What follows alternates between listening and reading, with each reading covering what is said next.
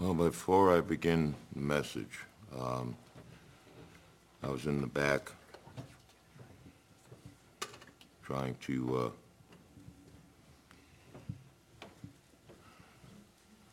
look up and see what I could find out about what's going on in Israel right now.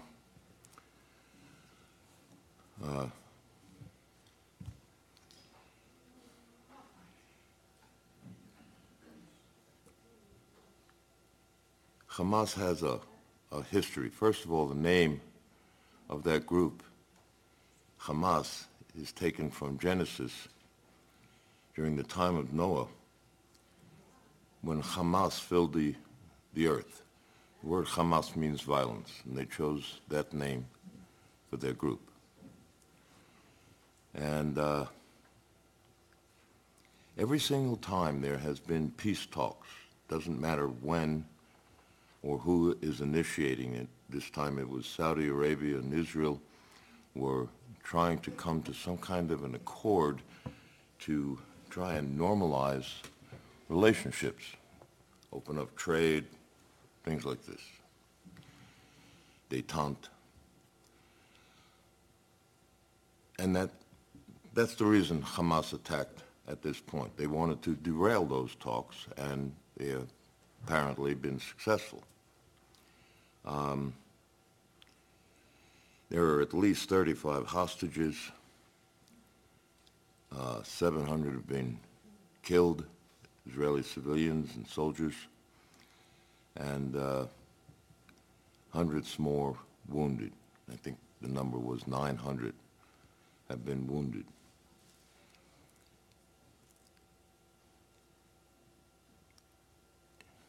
Most people haven't seen real evil.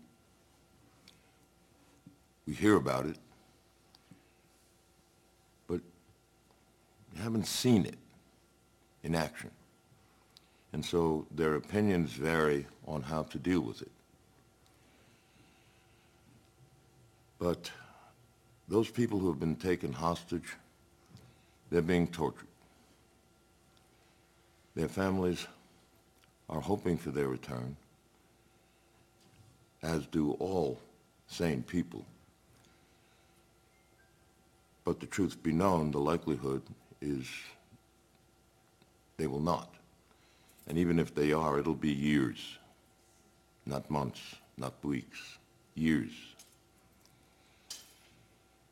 The soldiers who were taken hostage in Gaza, in Lebanon, in 2006, it was years before they got back to their families, and they were not the same.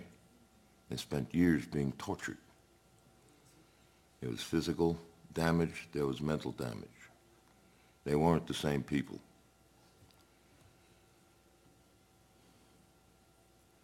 A lot of people try to equate in any kind of violent situation.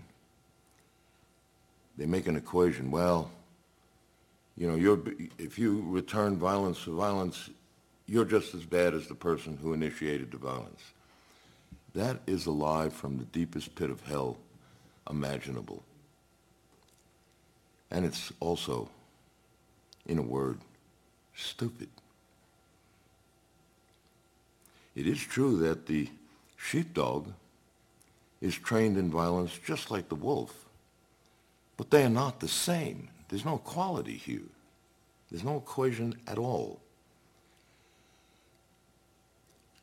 The one who wishes to murder and steal and rape and destroy and pillage is not the same as the one who protects against those very same things, even though it appears the same. It's both violence. Sheepdog and the wolf have the same kind of personality, same kind of tactics, but they're not the same. And for some reason, we keep getting bombarded with this idea that the one who attacks and the one who defends, they're the same. We need to get rid of all of it. This is craziness. It's part of the insanity and the delusion that is the nature of the age we live in. Keep those hostages in prayer. Many of them are civilians. It's not just soldiers. Israel is responding is trying to limit collateral damage. Hamas fired over 5,000 missiles into Israel, overwhelming the missile defense system known as Iron Dome. And there are well in excess of 1,000 casualties so far. And this has just started. That was a major move by Hamas, and Netanyahu, he's responding in a very strong way. Well, yes, and sadly, he has to. You can't allow your country to be invaded and bombed like that. But understand, this peace accord that was being viewed by Saudi Arabia or discussed by Saudi Arabia and Israel is all but over at this point. Part of the accord was giving some concessions to the Palestinians in Gaza. Please keep those hostages in prayers, because the people who have them are not nice. They're doing unspeakable things to them. And it's not clear yet whether or not this was just a tactical move by Gaza or a strategic move in a coordinated overall attack. Many in Israel are watching Hamas, what they're doing, but also Hezbollah in Lebanon. It would be strategically useful to open up a second front right now. And the money that America is giving to Iran, who outfits Hezbollah in Lebanon, one of the big objections was, what do you think that money is going to go for? Food? Medical supplies? It's going to go for Kedusha rockets.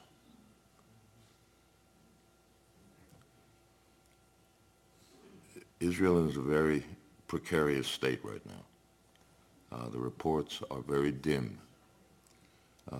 Let's not wait till later. Let's pray right now. Father, in Yeshua's name, I lift up to the leadership of Israel right now and ask for your wisdom to be with them.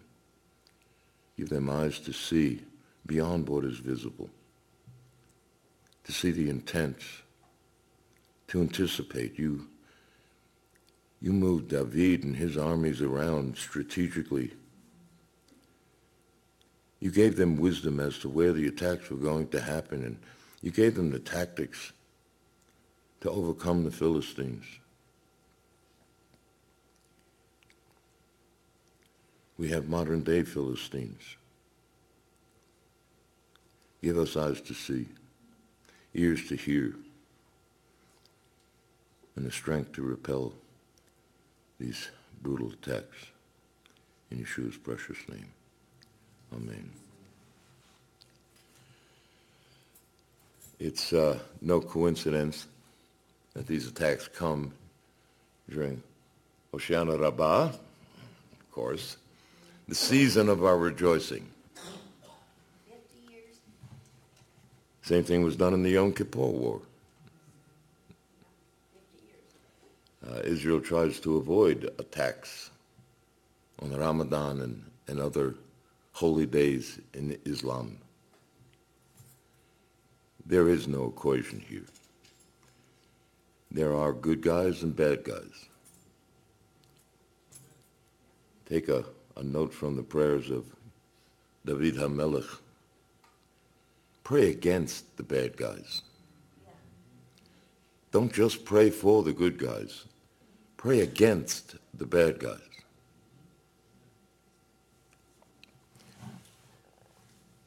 Today I want to take a look at Sukkot, and more specifically Shemini Atzeret, the 8th day. I want to look at it from a more mystical viewpoint than I did last week. And I want to begin by correcting a misconception that remains even to this day. You hear a lot of talk about the 7 Levitical holy days.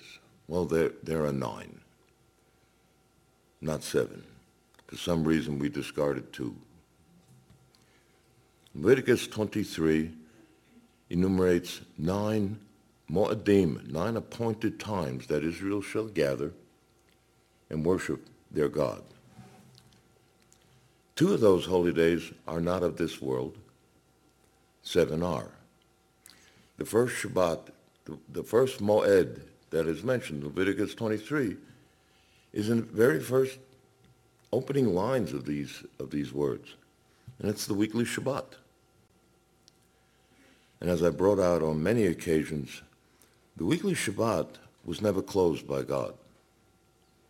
You never read it was evening and morning, the 7th day. The Lord wanted that condition of rest and peace to exist for eternity. It was the way he wanted the creation to exist in peace, in rest, all needs satisfied. Shemini Atzeret, the 8th day, which comes the very next day after Sukkot, is a return to that condition of rest and peace. If you look at the Shabbat as a line, an eternal line, when man ate, man closed the 7th day, not God. He left that condition of, there was no death. He was to live forever. He had access to the tree of life. And he left that line and entered into a cycle. It leaves the Shabbat and returns to the Shabbat. And the 7 Levitical holy days that are normally spoken about, Pesach, Matzah, first fruits, Shavuot, Yom Teruah, the Feast of Trumpets, Yom Kippur, the Day of Atonement, and Sukkot, are within that cycle that brings us back to the eternal condition of the Sabbath, rest and peace. And these various holy days are signposts on that cycle of bringing us back into the condition that God first brought us forth in.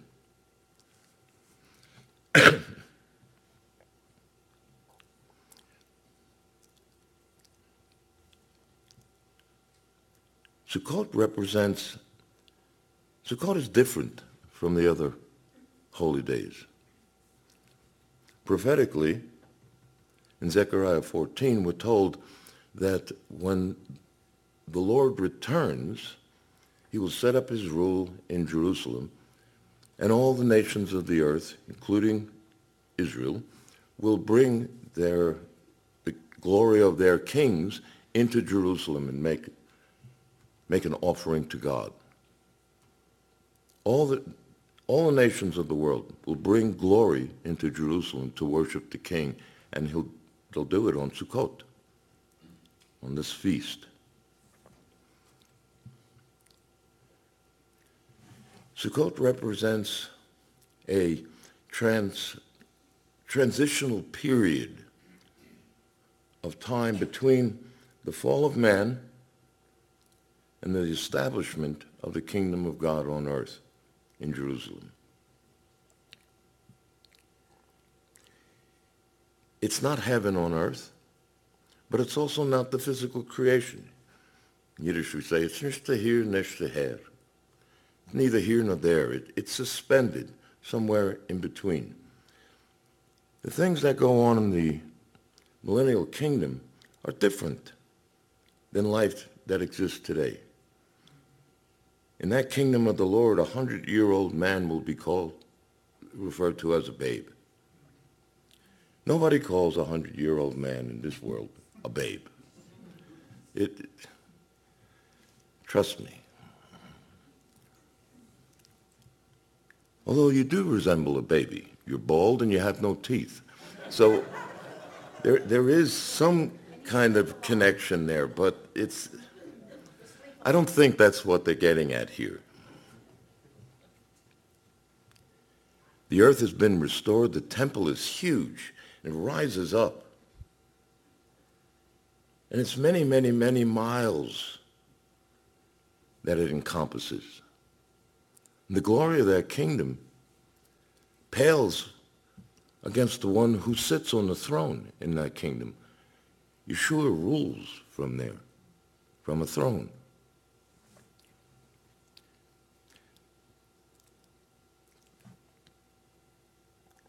On the 8th day, immediately following Sukkot, something very profound happens. At Sukkot, the Sukkah of David, the tabernacle of David is restored and he rules, but that's still in time. It lasts for 1,000 years. It's not eternity quite yet. It's preparing for eternity. Right after Sukkot is done, the 1,000-year reign of the Lord is done.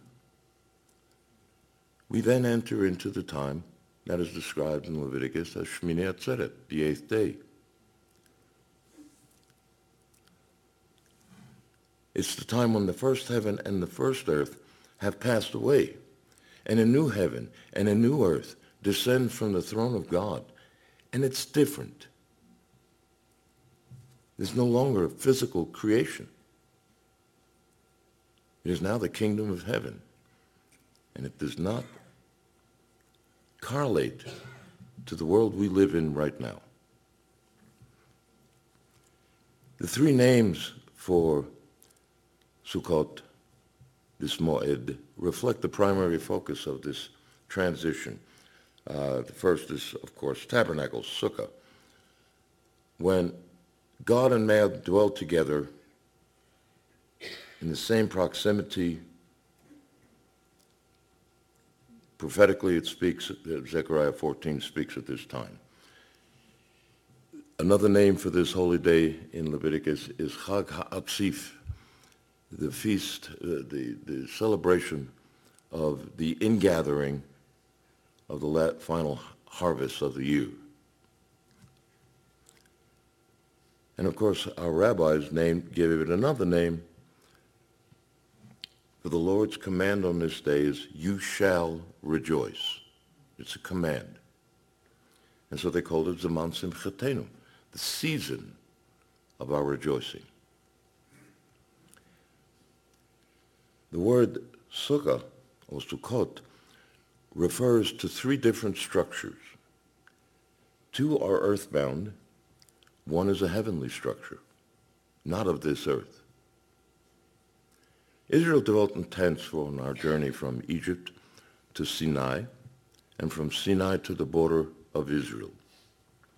When we refused to go into the land, because we feared the people who were in the land, we spent the next 40 years in these temporary structures, these tents. The Lord commanded Israel to build him a sukkah. We called it Ochem Ma'ed, the tent of the meeting. The tent of the meeting is also called the Mishkan. The two words, Ochem Ma'ed and Mishkan, are synonymous, and they are used interchangeably. One of the first places Mishkan is mentioned is Exodus chapter 25, verse 9. The Ochem Ma'ed was the Mishkan. The word Mishkan comes from a root which is shachan, which means a dwelling place. Shachan is also the root of the word Shekhinah or Shekhainya, and it means God's dwelling place. Shekinah means the dwelling presence of God. The Mishkan was the place, the physical place where God's dwelling presence would be. Interestingly enough, the one who is light and in whom there is no darkness resides in an arafel. The word arafel means thick fog.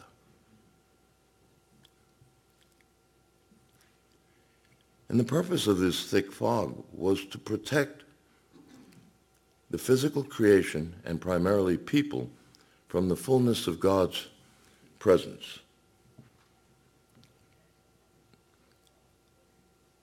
The physical creation cannot stand in the full presence of God. It comes undone. It disintegrates.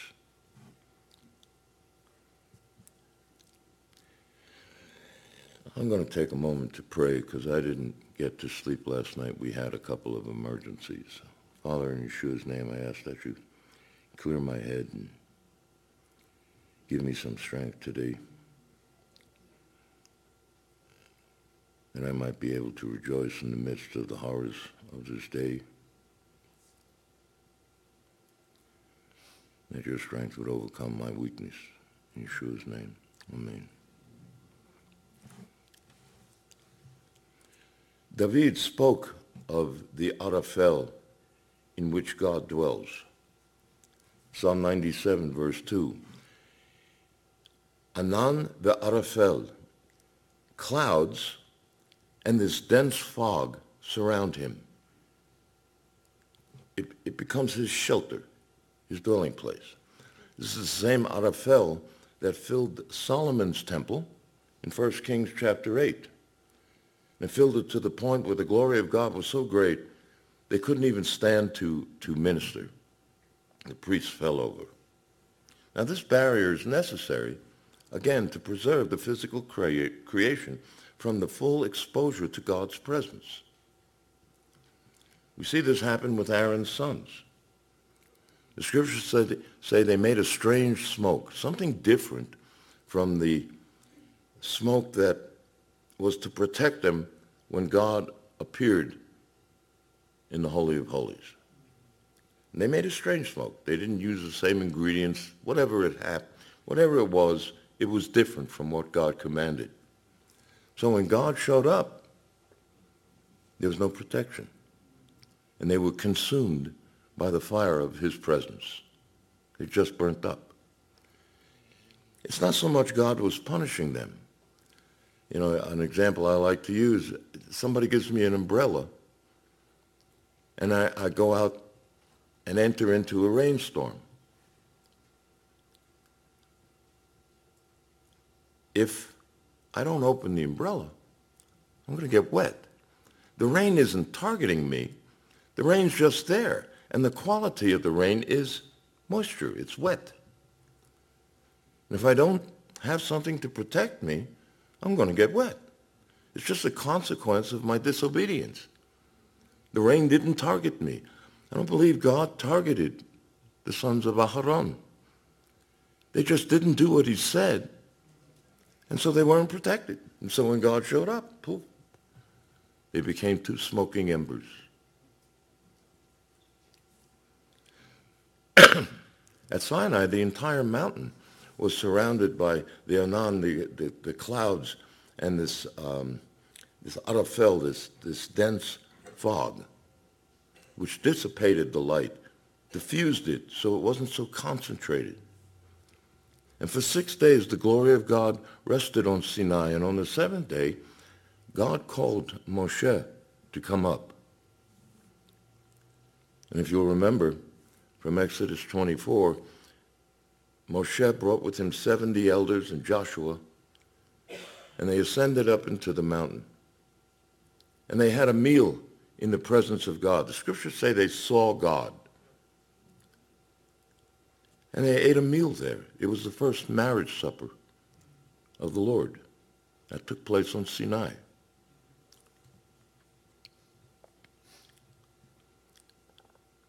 And here's how the scriptures describe that cloud that surrounded Sinai. Exodus chapter 24, verses 12 through 18. And to the eye of the sons of Israel, the appearance of the glory of the Lord was like a consuming fire on the mountaintop.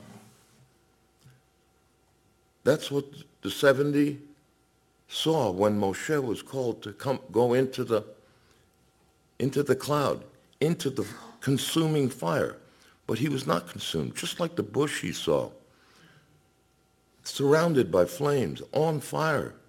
But that bush was not consumed. Moshe entered into this consuming fire, and he was protected in the midst of it.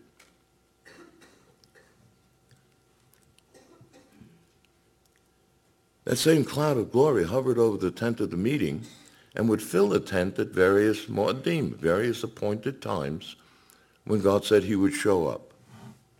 And when it was time to move, we would pack up God's sukkah, his earthly sukkah, this tent of the meeting, and we would follow this arafel that was filled with the light and glory of God. Wherever it would take us, we would follow it.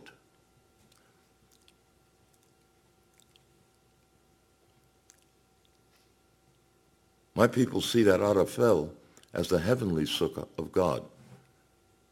David tells us that God dwells in the midst of this. It's a temporary cloud. It's not an eternal cloud. The cloud will eventually disappear, as we shall see, but this was the house that God inhabited, this fog, this cloud. Now, to view this time from the perspective of those who are earthbound, Sukkot remembers our 40-year punishment for not having the faith to enter into the land that the Lord showed us. But the Lord tells us, rejoice. You're not allowed to be unhappy during this time. Rejoice. The way my father explained his punishments to me.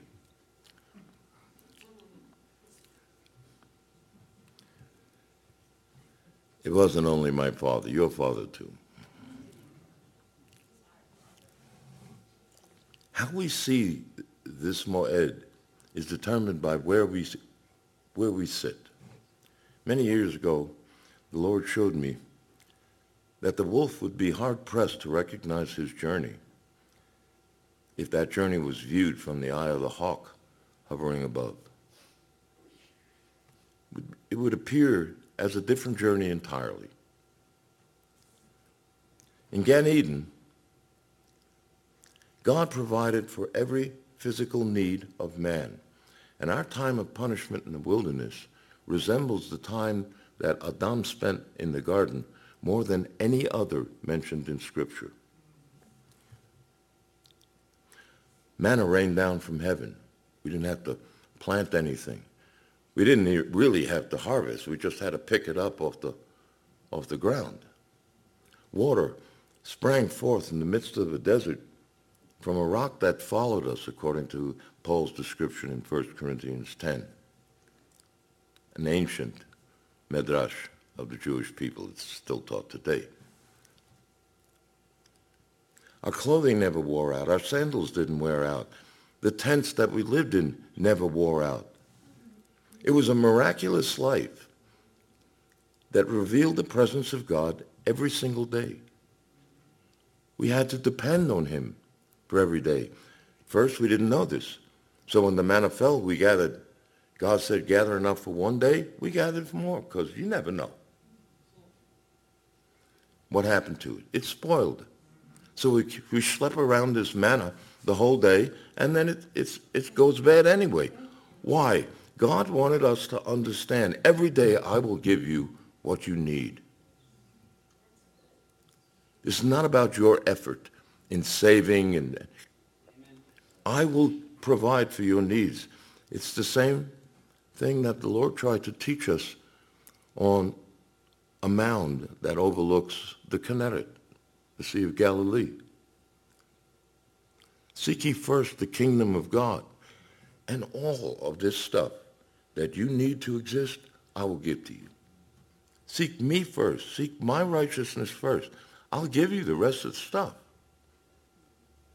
That's what he was trying to teach us in the wilderness, too. Sure identifies himself as the rock from which the living waters sprang, as well as the manna, the bread of life. Just like Adam, for 40 years, we could hear the voice of God walking on the wind of the day. It was truly a miraculous life. It also reveals that even in punishment, Adonai Shema, God is there. He remained with us for every step of that journey. Sukkot is a pinpoint of light in darkness, and it speaks to us of the hope of Yeshua's return. Again, Zechariah 14, the glorious time when all who proclaim the name of Yeshua, Jew or Gentile, will come up to Jerusalem and bring their glory before the Lord at the Sukkot. A time when the tyranny of time itself shall have passed, and the urgency of the immediate forgotten. We won't even remember those things. When the fragility of this earthbound vessel, this body, has passed, and the light and the power of man is once again revived. And all there will be left to do is to rejoice and bask in the light of the presence of the one who brought that revival. When the season of our rejoicing shall become a permanent state of being.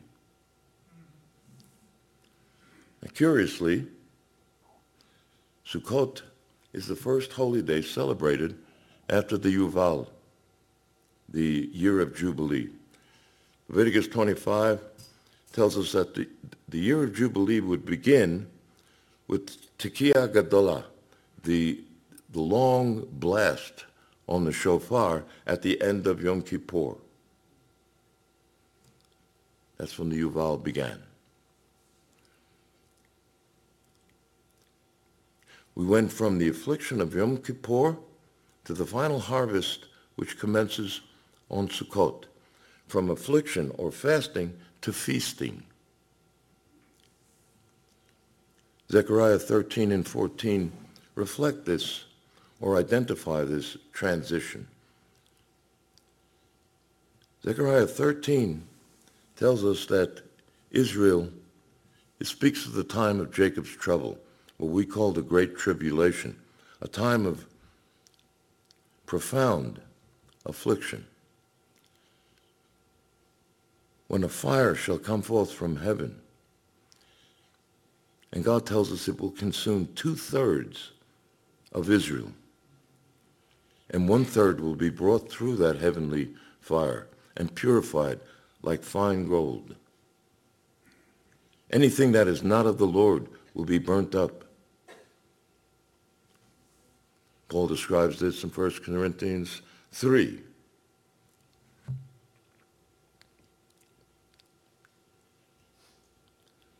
The affliction of Yom Kippur, described in Zechariah 13, will eventually give way to the rejoicing of Sukkot and the rule of the Lord himself in Zechariah 14. That's why we believe that whenever Messiah would come, Israel would begin to celebrate that final Sukkot. A time of transition from this physical creation to an existence in eternity, which is identified by Shemini Atzeret, the 8th day, the day following Sukkot. The moment when the image of God, that is my neshama, that breath of light and life, will envelop this physical container, when I am revealed as a son of God, a creature of light. It's exactly what John is speaking to in 1 John chapter 3. Beloved, we are now children of God, and what we will be has not yet been revealed. We know that when Messiah appears, we will be like him, for we shall see him as he is.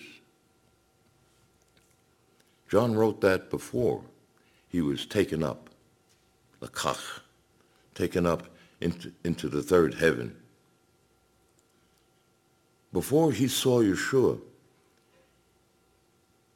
as he exists in eternity, now we know what we'll be like, because we have seen the Lord, or at least we have a description from one who has seen the light. Revelation 1:16, and his face shines like the sun in its brightness. He is light. That is his condition in eternity.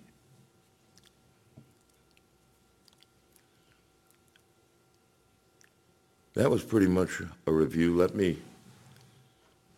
Allow me one further indulgence that will strengthen our faith today. Because the Spirit of Messiah is the spirit of prophecy. And the prophecies about his first coming, he has fulfilled. The spring holy days have been fulfilled by Yeshua at his first coming. There's no reason for me to believe that he will not fulfill the promises that he has made for his second coming.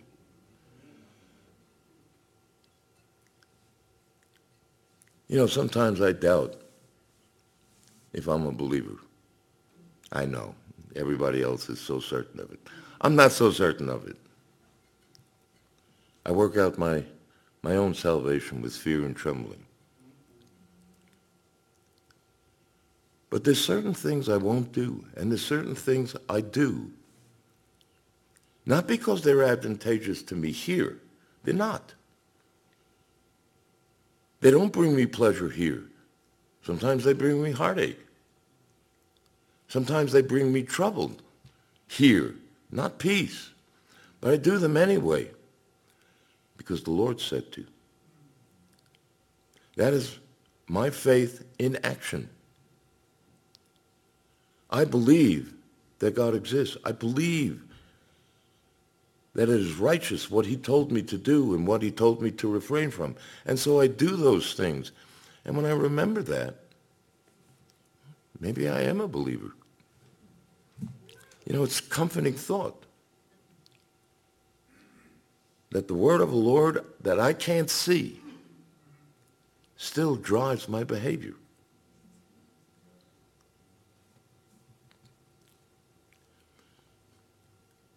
The prophetic aspect of Sukkot, or Chag HaAsif, is being fulfilled in our day.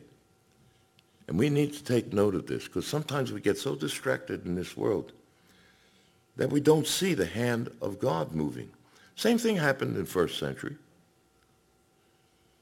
The leaders of God's people, they missed the Lord walking in their midst, the glory of the living God.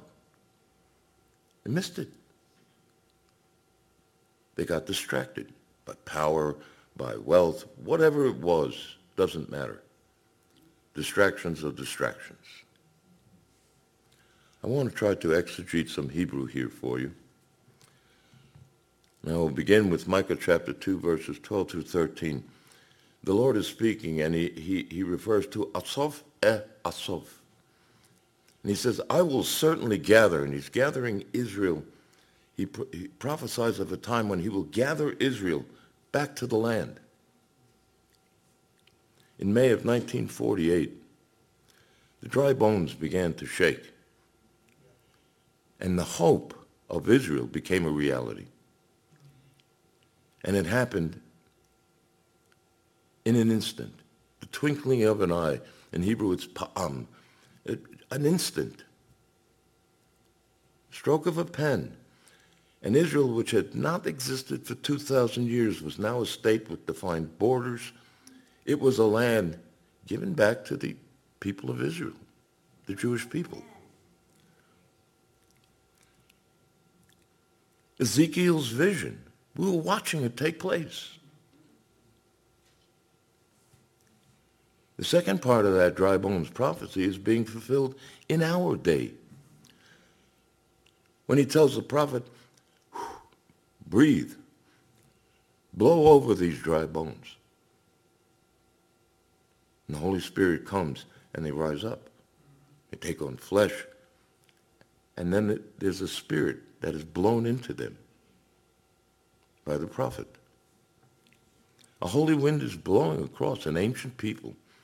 And God is giving us eyes to see. Every single day, there are Jews coming back to the Lord, professing that Yeshua is the Messiah. Every single day, we are watching these things happen. On the day that Israel was established, the Orthodox, the Hasidim, the Orthodox of my people, declared this: "Finally, we have been delivered from Jesus of the nations." Sounds kind of hard. They followed that with no more inquisitions, no more pogroms, no more crusades. Millions of my people died at the hands of people giving Yeshua, the Jew, glory. The Orthodox amongst my people, finally, no more of this. We breathed a sigh of relief. And although that's a sad testimony of the church, we fled right into the arms of Yeshua.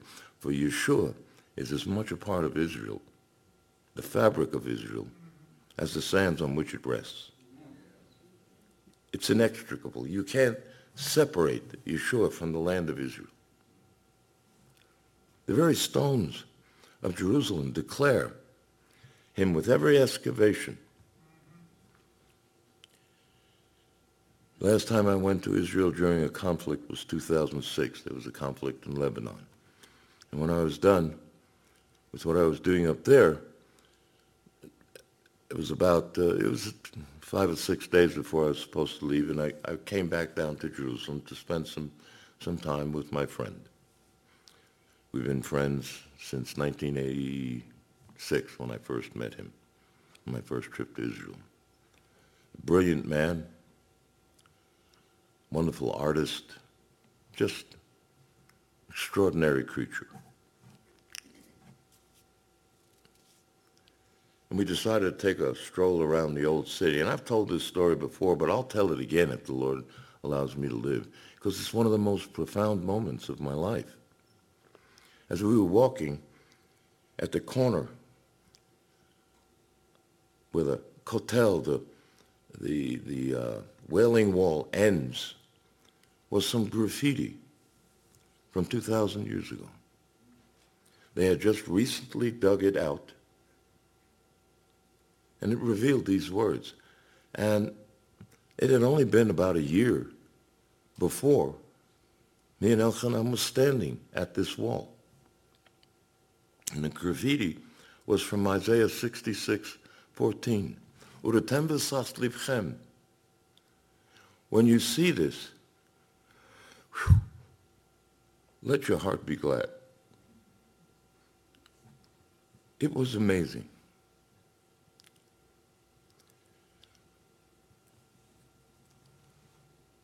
Tears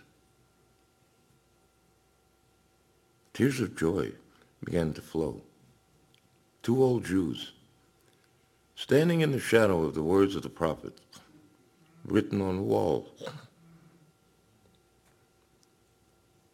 We rejoiced. The rest of the trip I hardly remember. I don't remember what we looked at. It doesn't matter. I saw those words. And that's all. That was my entire existence at that point.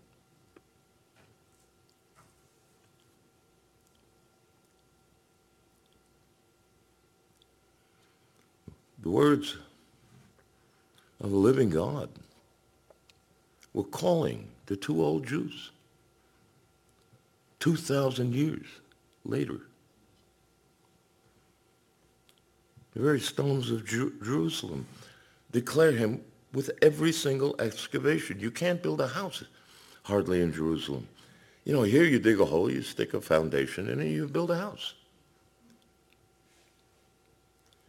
You can't stick a shovel into the ground without going back hundreds of years with every shovelful. And the ministry of antiquity has to come and make sure those are not significant remains.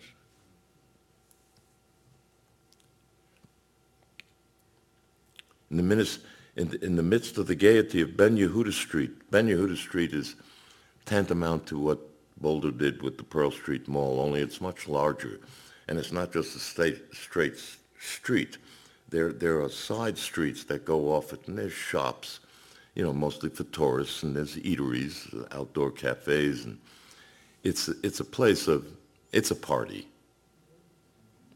The gaiety is extraordinary. There's musicians, almost like it's described in the Talmud, without numbers, playing all different kinds of instruments and beats of kungas and magicians pulling rabbits out of various places. People juggling at night with torches, fiery torches.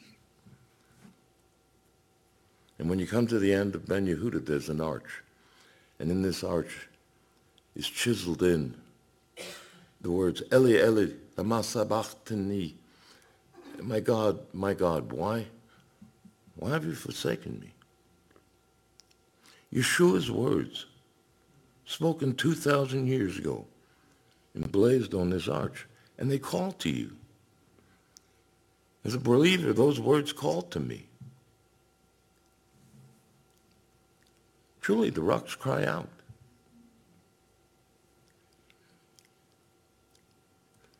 I'll close it out with this. In Hebrew, the letter Ein is the number 70. There's no number, there is now, but in ancient Israel, there was only letters. And those letters refer to different numbers. The letter Ein is 70. The word Ein is the Hebrew word for eye. It is also the word for Ein Gedi, the spring of Gedi, the one that David found refuge in. Another anecdote. Ein Gedi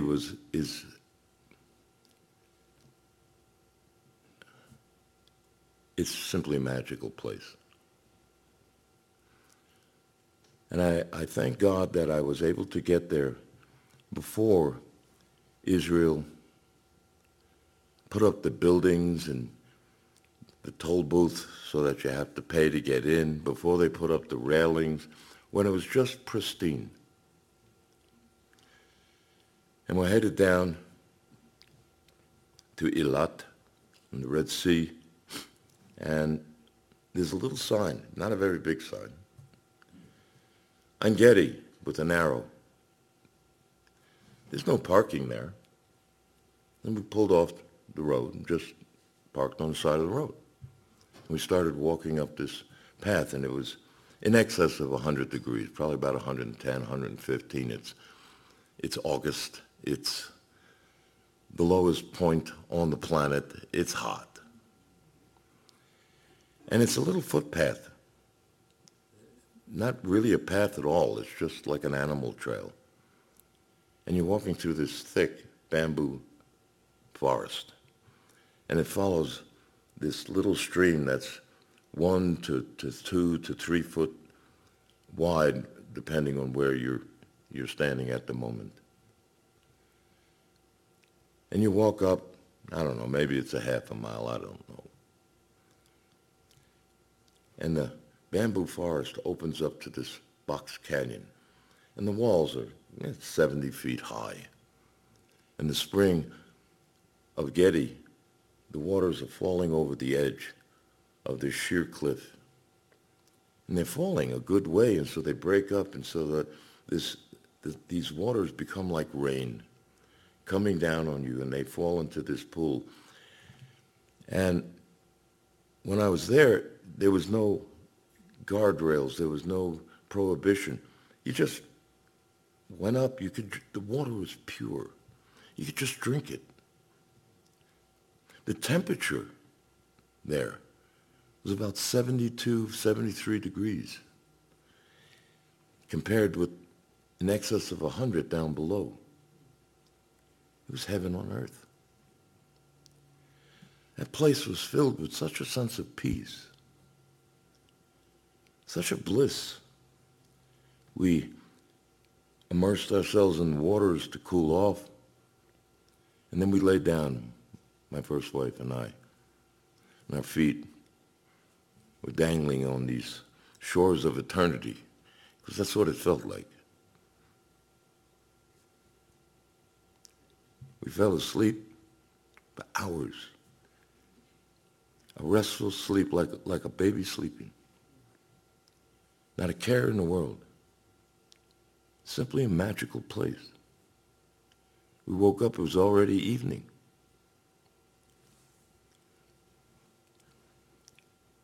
Here is Mashiach revealed. The name of Yeshua ends in the letter Ein. The Orthodox have removed the letter Ein from Yeshua's name, and they call him Yeshu.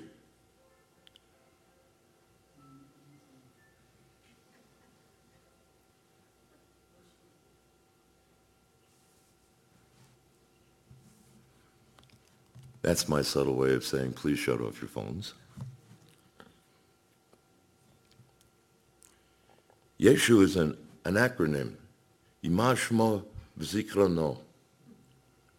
May his name be forgotten. Don't judge my people so harshly. Millions of my people were killed in the name of Yeshua. That's a corporate memory. And please shut off your phones. I'll give you money.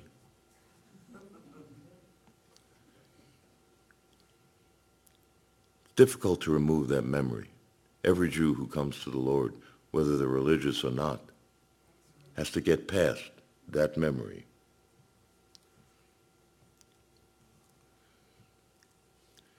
When they remove the Ayin, there's no eye to see. There's no spring from which flows the living water. And the arrogance of ignorance is first experienced in youth. The Lord had to teach me this when he first called me into ministry. My attitude towards those I was witnessing to was quite arrogant. I would hand them Isaiah 53, and almost to a man. I can't remember a single individual when they read Isaiah 53. And I asked, who does it speak of? Everyone, Jesus. Well, those words were written long before Yeshua walked the earth. And I would reveal that it was written by Isaiah. Then, of course, there's some resistance and whatever. Now, I didn't say anything like this, but in my mind, I'm thinking, are you stupid? Are you dense? How can you read these words and not see Yeshua in this and come to believe? And when I came down here from Idaho, the Lord had to teach me. I was living alone. Wife was up in Idaho, and I was living in a little closet. I had one of my friends from Idaho. He was living down here, and he allowed me to stay, which was a move upward from the back of my truck. And I was studying the scriptures, and I had called my father, and he sent me my talit, and he sent me my yarmulke, and he sent me my tzitzit from when I was a much younger man. And then one day, I'm reading and studying, and I lost Yeshua. You know, you lose your keys. I lost the Lord. Couldn't find him anywhere. I ran to Isaiah 53. Wasn't there. I spent 2 weeks in chaos, in outer darkness, where there was certainly weeping and gnashing of teeth. And I believed the lie for the last decade. And then as suddenly as it began, it ended. And the Lord picked that veil up. And then I saw the Lord everywhere. From Bereshit in the beginning to the end. He was everywhere. And the Lord showed me this is not a matter of, this has nothing to do with any cerebral capacity. This is not a matter of your intellect. It's not a matter of being stupid or intelligent. There's a veil. And inside that veil, it's dark. And there's no light. And your job, poke holes in the veil. Let my light in. In my light, they'll see light. Not in your arguments, not in your words. In my light, they'll see light. So poke a few holes. Lose the arrogance. It's the single most important lesson I learned that carried me on the mission field when I went out with Eliezer. Joel chapter 2, verse 23 speaks of end times. He says, "For I have given you the early rain for your vindication." Now that translation is not a great translation. In fact, it's not a translation at all. It's more of a pun on the word moreh. The word moreh means teacher, it means to flow, and it means rain. Hebrew is very figurative language. From the teacher flows living waters, rains from heaven, teachings. The words in Hebrew actually say this: Ki natan lachem et hamoreh letzedakah. I have given you the teacher of righteousness, not the early rain and the late rain. Hamoreh hatzedakah. The word tzedakah is righteousness. Moreh is teacher. I have given you the teacher of righteousness. V'yodan lachem geshem moreh umakosh berishon. And the rain, his teachings, will flow down on you, the early rain and the late rain. Amen. 2,000 years ago, the early rains came. The time the Lord our righteousness was not clothed in an arafel, a deep fog and darkness, and a cloud of glory that he was at Sinai, but he took the form of a man. And he walked amongst us. And we beheld the glory of the Father in the Son. And explained it. He explained to us, the Father. First chapter of the Gospel of Yochanan. Yeshua, Hamoreh HaTzedakah, the teacher of righteousness, taught us. And his knowledge and his understanding and his wisdom rained down on us, and it moistened the soul to prepare our hearts for the seeds, which is the Word of God.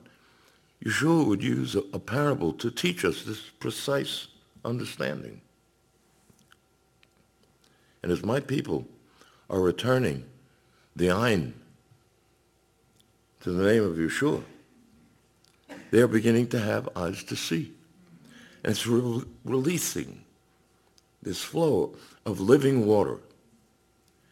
And that teaching is falling upon all the peoples of the earth. Remember, the letter Ein means 70, and last week we discussed this in much greater depth. There were 70 nations that God gave borders to according to the 70 souls that went with Yaakov down to Egypt.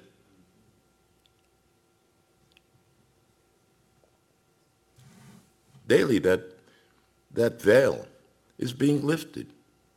And salvation, Yeshua, is coming to the lost sheep of the house of Israel. And one day soon, we will hear the words, Baruch haba b'shem Adonai. Blessed is he who comes in the name of the Lord. And that's when you will see Moreh HaTzedakah, the teacher of righteousness, riding on a white horse in front of an army. Adonai Tzavaot, the Lord of armies, will be followed by his army. And he will take this world.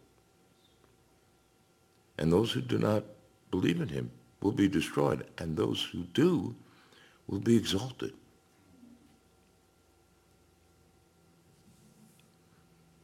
On that day, the whole earth will be immersed in an Ananai Kavod, the cloud of glory, and the luminescent presence of the one who dwells within that cloud will be revealed, and we shall see him as he is. And every care that you have here, every burden, in that moment will dissipate, disappear. And for 1,000 years, we shall celebrate Sukkot as the Lord tabernacles with his people. But I'll tell you, even that's not the end of the story, is it? Because 1,000 years is still in time. And 1,000 years comes to an end. And Shemini Atzeret, the 8th day, begins. And at that moment, even the Arafel, the Ananai Kavod, the Anan, the cloud that surrounds him, disappear because it will no longer be necessary. The sons of God are revealed as the children of light, and they are not consumed by the light of God's presence. They are absorbed by that light. And we share a communion with God that is simply beyond anything we're capable of comprehending. We share communion as a memorial for what our Lord did. But there's a time coming we're still individually housed in these islands of flesh. And there's a separation between us. But flesh and blood doesn't inherit the kingdom of heaven. And when these islands of flesh are removed, the light of my neshama will join with the light of yours. And it will join with the light of God.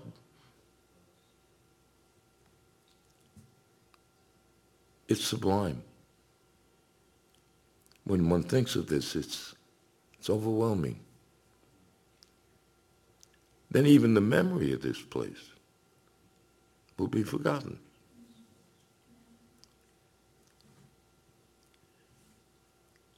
I was made in the image of God. I will return to that image. Light and wind. Let the hope of this promise of the coming communion sustain you during these times of darkness. We are in darkness every day.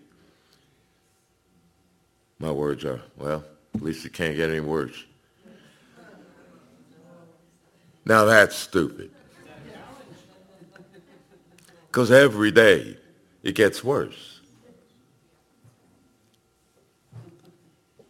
It's in that desperation that the Spirit and the bride say, Mashiach bo,